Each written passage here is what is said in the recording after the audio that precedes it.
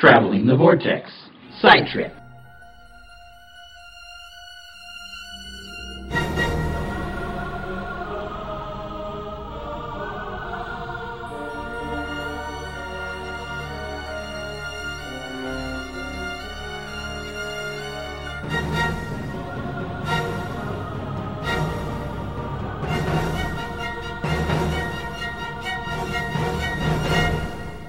And welcome back to another Traveling the Vortex side trip. I'm Sean, and if you've been following along, you know that, Star Trek 203 means we will be discussing Star Trek The Next Generation Season 3.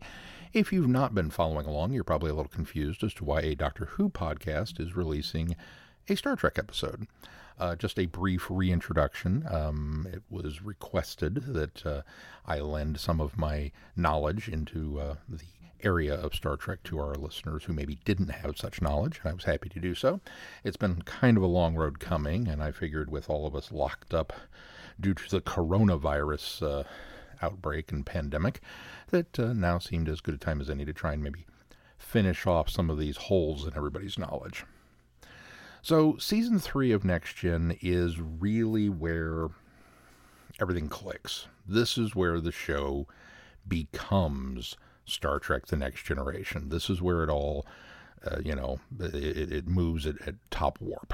And when people talk Star Trek, whenever anybody mentions Star Trek The Next Generation, it's from this point forward that they're really discussing the show. A couple of moves happen off-season that put new writers and showrunners in place.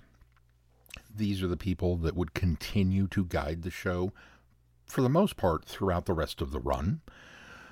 Dr. Pulaski is out. Dr. Crusher is back. Gates McFadden returns. And so our cast is back and reunited.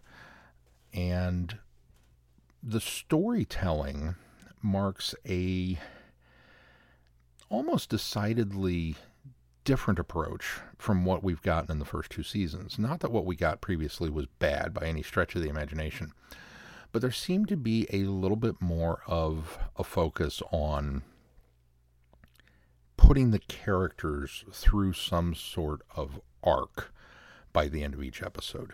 Now, you have to remember that this is the 90s, and back then, television was not nearly as serialized as it is today. Things were far more episodic. And consequently, with a show like Star Trek, while you could do some things to the characters that would result in a larger lesson to be learned, for the most part, by the end of the episode, your 42-minute runtime, you had to return to the status quo, regardless of whatever problem came up. And that's very formula. Star Trek The Next Generation had a very specific formula for their writing, and generally it was, there is a problem on planet X, it must be solved within time frame Y, or else result Z will happen. And then there was a B plot that would involve two or three characters and what they were going through, and sometimes those two plots would intersect, and one would result in a resolution for the other. And sometimes they would not. But that was kind of the template for most of Next Gen, and they would follow that template very, very closely from this point out.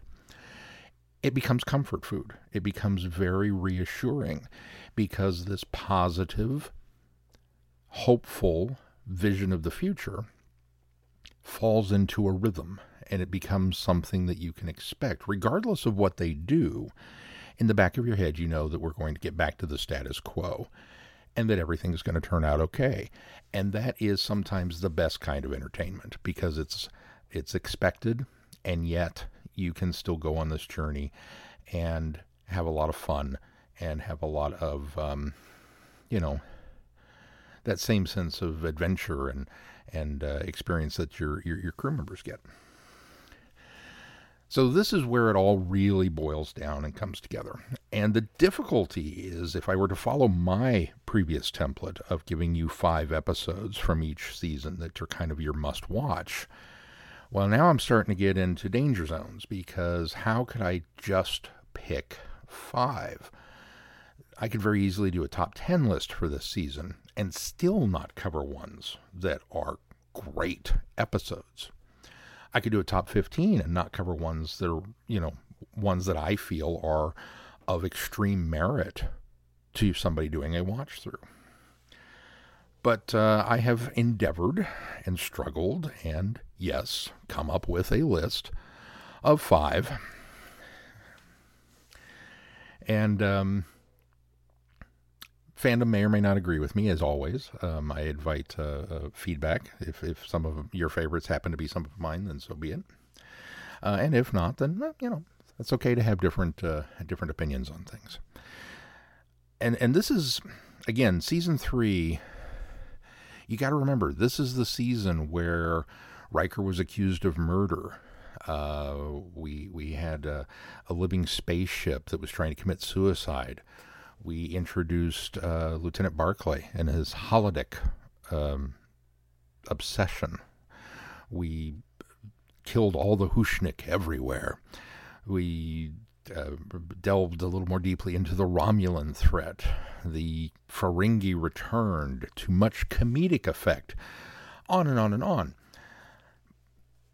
And yet, none of those moments are ones that are in my top 5.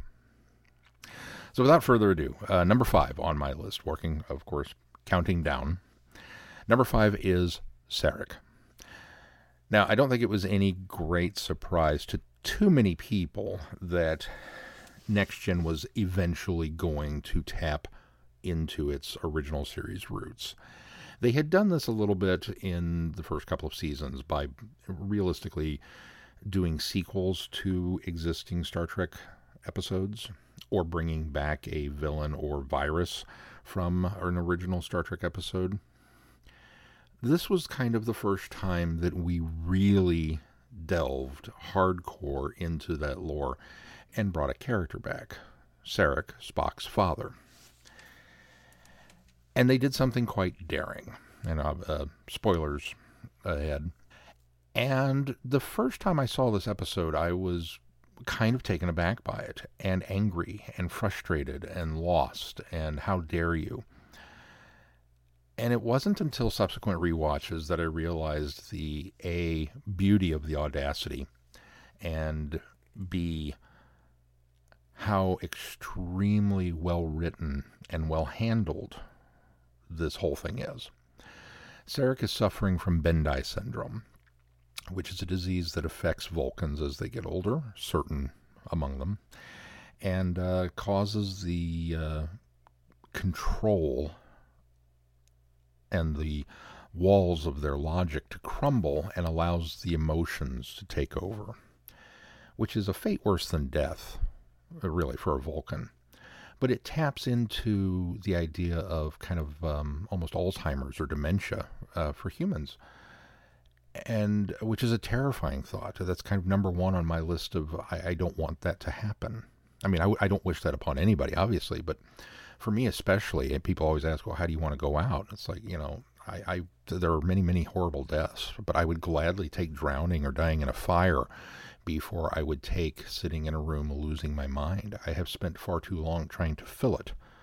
And admittedly, most of what I filled it with may be somewhat useless pop culture trivia, but I filled it.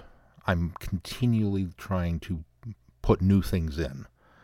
And the idea that I could just be stripped of that, it is beyond terrifying to me. So to watch Sarek, this beloved character that we all know, that we all love, go through that is agony upon agony. And he's supposed to be conducting an important negotiation as an ambassador, and Picard offers him the opportunity to mind meld with him, to use his strengths, and basically give him the emotions and the madness so that Sarek conduct the negotiations. And it's a beautiful moment. It is extremely powerful to watch these two commanding performances on screen together. And so Sarek is it's a just a phenomenal episode. And admittedly, it could be argued, I guess, that there's a lot of, fan service here where we're dealing with, oh, look, we brought Sarek back, ha, ha, ha. But no, it goes far beyond that for me. Number 4, Sins of the Father. A very cool Tony Todd shows up as Kern, Worf's brother, and spins a yarn that Worf, son of Moog, has been charged with treason. He's been basically outed as a traitor to the Empire. And the two brothers are now on the outs, and they have to fight to save their family lineage. And what makes this episode great is Ron Moore. Now, Ron Moore is a phenomenal writer. The name should sound familiar if you are a science fiction fan. He is responsible for the revamped, reimagined, rebooted Battlestar Galactica. Before that, he worked on Star Trek. And he is pretty much the resident Klingon-in-chief. He wrote all the really great Klingon episodes of the series. Ron came to the attention of the Next Gen writers through an open script writing process. Next Gen was one of the few shows during and even since, and not many people ever do this, to allow people to submit spec scripts. And he did, and they liked what he wrote, and they wound up hiring him as a writer, and he rose very prominently in the ranks. And eventually, not only was a staff writer and wrote all these great episodes, but later went on to work on Deep Space Nine, and went on to work on Voyager, and had a very long career with Trek. And we're very thankful for that, because Ron Moore rocks. But the other thing that I think really makes this episode great is the ending, which is a bit of a surprise, because as with that edict of you kind of have to return things to the status quo, well, in this one they don't. The episode ends and things happen in such a way that, well, in order for the status quo of the Empire to be maintained, Worf is branded a traitor. He is excommunicated from the Klingon Empire. And he takes that upon himself in order to save Kern and allow his brother to continue to serve and be of some service and not be stripped of his honor. Worf, obviously he's the first Klingon in Starfleet. He's this, he's that, blah, blah, blah. Well, he's kind of already the black sheep of the family. So he's kind of okay with that. Even though nothing about it is right. Nothing about this decision-making, nothing about this process, nothing about this will hold any water or ring any amount of truth. This is what happens. And it's a powerful place to leave Worf, and it's a daring one. It's a very, wow, can't believe he did that. And so, again, this is kind of one that the audacity of it is like, yeah, all right, you get a spot on the list just for that. Number 3 on the list, and I think a lot of people will agree, and I think that, in a way, this could be the whole list. Yesterday's Enterprise. Yesterday's Enterprise is our prerequisite time travel episode for the season, and man, is it a good one. The Enterprise C drifts out of an engagement with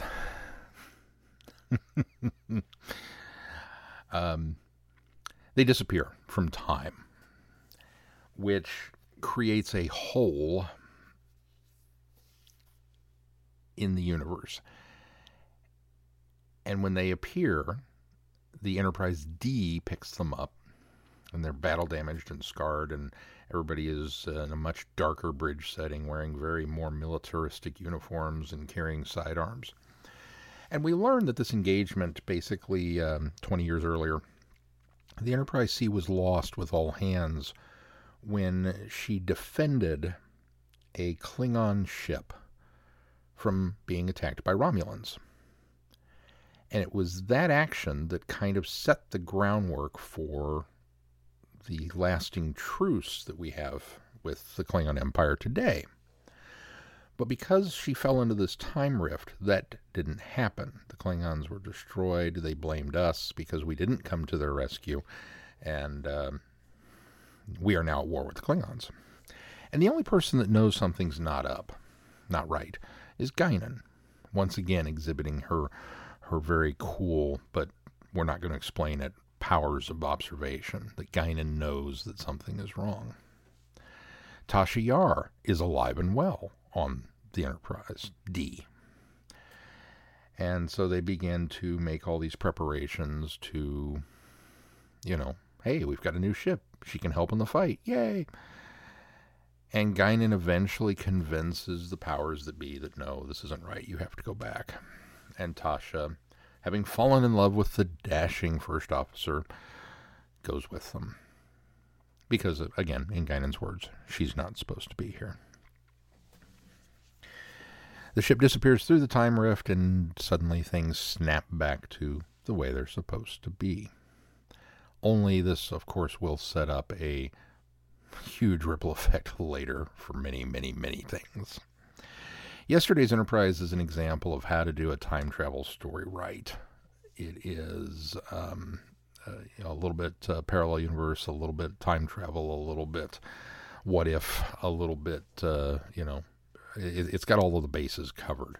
And it does them so well that it's just an exceptional watch. Anytime you go back to this one, it's an exceptional watch. Number 2 on my list. Now, this is where I think a lot of fandom's going to go nuts. I think all of them will agree with me that it's a great episode. I doubt any of them will place it as highly on the list as I do. The Most Toys. Kivas Fajo is a collector of rare antiquities. He is wonderfully played by Saul Rubinek, who is an actor of no small note. If you are a science fiction fan at all, you have seen this man guest star on your show at some point in time or another. And he has decided that, he's going to collect something very special, something quite unique. And when Lieutenant Commander Data's shuttle is destroyed in an accident, the crew is left bewildered and confused and bereft. But of course, Data didn't die.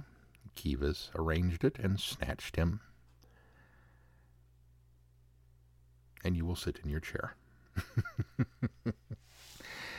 The power struggle that is on display here between Data and Kivas, and between these two actors, between Brent Spiner and Saul Rubinek, is really kind of the heart of this episode, as Data exhibits a full range of his logic and how to push things in a very Gandhi-like. It's a very nonviolent protest, and how he is goaded and coerced and pushed into things over and over and over by Kivas Fajo as this episode progresses. And it's interesting to see how the android's resistance cracks, and how he continues to try and come up with new things, only for the end to come along. And the end is one of those absolutely fantastic, brilliant endings that has been debated and discussed and argued about since it aired. And that question is, I don't want to spoil it for you, so if you've seen the episode, obviously you know what I'm talking about. Did what we were implied to, did what we were led to believe happen actually happen? My personal belief is absolutely yes. But it's just an all-around fantastic episode, and a very, very great one for Data's character, and a brilliant performance by Brent Spiner. And Data might be my favorite, so I think maybe that's why I tend to, I don't know if you've noticed, I tend to seems like a little heavier on some Data episodes with this run. And I don't think it's any surprise to anybody that my number one choice of the season is the best of both worlds. Part 1. It's the best of anything ever. It's the best cliffhanger. It's the best season finale. It is the best hour-long segment of television, probably in the history of hour-long segments of television. It's that good. In it, the Borg return. Not because Q is involved, not because we've been blown hundreds of thousands of light years off course. No, it's just they're here. They are invading, and it is up to us to stop them. And we get several very cool, bits,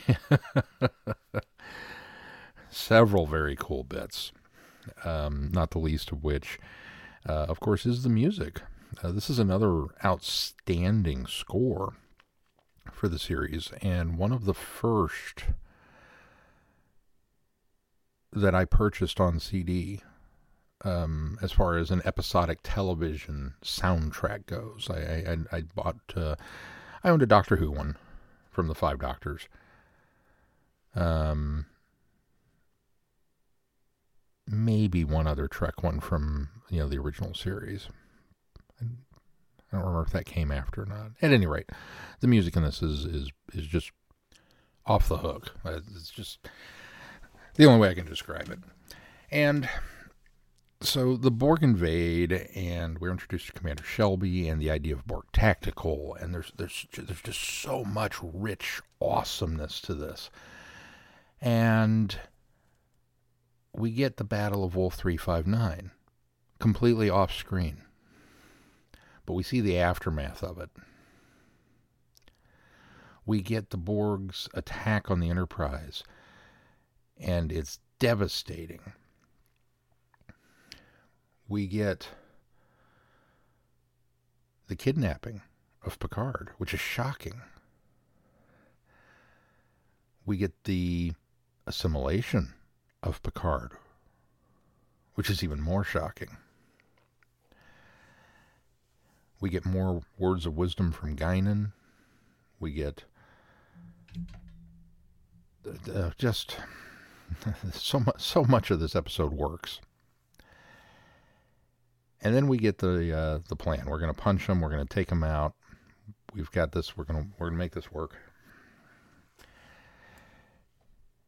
And we get the cliffhanger. Mr. Worf, fire. Da-da-da-da, bum, bum, bum, da-da-da. And the words "to be continued" came up on the screen. And there was a collective scream from Star Trek fandom at that point. We could not believe that was the end of this episode. And it hit me and my household harder than just about anybody else. We were not fans of Star Trek The Next Generation when it had started. We were very much old school. My mom was an old school Star Trek fan. I started my Star Trek journey, as I've said, with the animated series. So then along comes this sleek, shiny, what's with all the windows? Just not a fan of this thing. But as the third season progressed, that was when we really kind of started watching it with some amount of regularity. And that was where we fell for it. This is where all the good stuff's happening. This is where the good episodes are. This is where the character development's at. And it's like, man, this is all right. This is pretty. And it very subtly wormed its way into our hearts. Even my mother, by the end of this season, is watching the show with us. So it ends, and she had turned away for just a second. I don't remember why. I think dinner was being prepped. But she turned away. And she heard me down in the family room. No! She, what? I was like, they and of course this is broadcast. This is not, something that you can very easily digitally back up and show her. We weren't taping them yet. So there was a thing, and there was Picard, and he was all Borgified, and it was and they were going to shoot it, and then it came up and said to be continued. She was like, "Oh, really? That's where they left it?" I was like, "Yeah." Oh man. It's like, all right, well, we got to see what's happening. You got to see what happens next week. And a very strange thing happened. They went to a commercial break. They never go to a commercial break. There's always the next time on Star Trek: The Next Generation, and you get the teaser. They went to a commercial. And they came back from commercial, and it was credits. And my scream of "No!" was even more louder and intense than it was the first time around, because I suddenly realized this meant it was a season finale. There was no next time on Star Trek: The Next Generation. And we had to wait all summer. It was intolerable. It was like Who Shot JR? It was the sci-fi equivalent of Who Shot JR? It was the wilderness months of Star Trek. Oh, it was agony. And that, my friends, is the sign that you've done something right. When you can hit your audience that hard over the head with an episode and make them burn for 3 months waiting for your return. That's when you've got them. And so season 3 of Next Gen really, really, really is the quintessential. This is what everybody talks about. So, yeah, no surprise there that episode is at the top of my list. I have a couple of honorable mentions. Who Watches the Watchers, I think, is a fascinating moral and ethical episode. The Defector is a great one. Deja Q, where Q loses his powers and is turned human. That one's a lot of fun. The aforementioned Hollow Pursuits, where we are introduced to Lieutenant Barclay, who is not just obsessed with the holodeck. He actually has a compulsion and a complex where he deals better with interacting with holographic characters than he does with real ones, with real people. And what a fascinating idea that is. And what a great turn of events for Dwight Schultz, who, of course, you know as Murdoch from the A-Team. But for him to be able to suddenly turn this one-off, ostensibly guest shot, into a recurring role every year. We would get a Barclay episode, and it was great. I know a lot of people weren't big on Barclay. I loved him. I thought Barclay was a fantastic character. And you want to talk about an arc. Oh, my goodness, the arc that he goes on. And then Menage a Trois, or Menage a Troy, in which the Ferengi kidnap Lwaxana, and we get another delightful performance from Majel Barrett Roddenberry, and another one that I didn't appreciate when I first saw it. It's grown on me, and her portrayal of Lwaxana has certainly grown on me over the years. And again, that just scratches the surface. There's so much good in season 3. But I think that'll wrap it up. This one I'm actually going to run a little bit shorter, which I'm kind of surprised with, but I didn't have to give you as much backstory on it, so that's good. As always, I invite you to check us out over on Traveling the Vortex for all the Doctor Who news that's fit to print. And you can find us at travelingthevortex.com and on Patreon. And we appreciate all of your hard-earned dollars that go into this hard-worked podcast. And we strive to be worthy of your investment. I hope again that you're all taking shelter during this, well, as I record this, during this pandemic. Hopefully at the time that you're listening to this, I wish that all is well and that the all clear has been sounded. And until next short trip for the Trek universe, I leave you as they left us, with a cliffhanger. Mr. Worf, fire.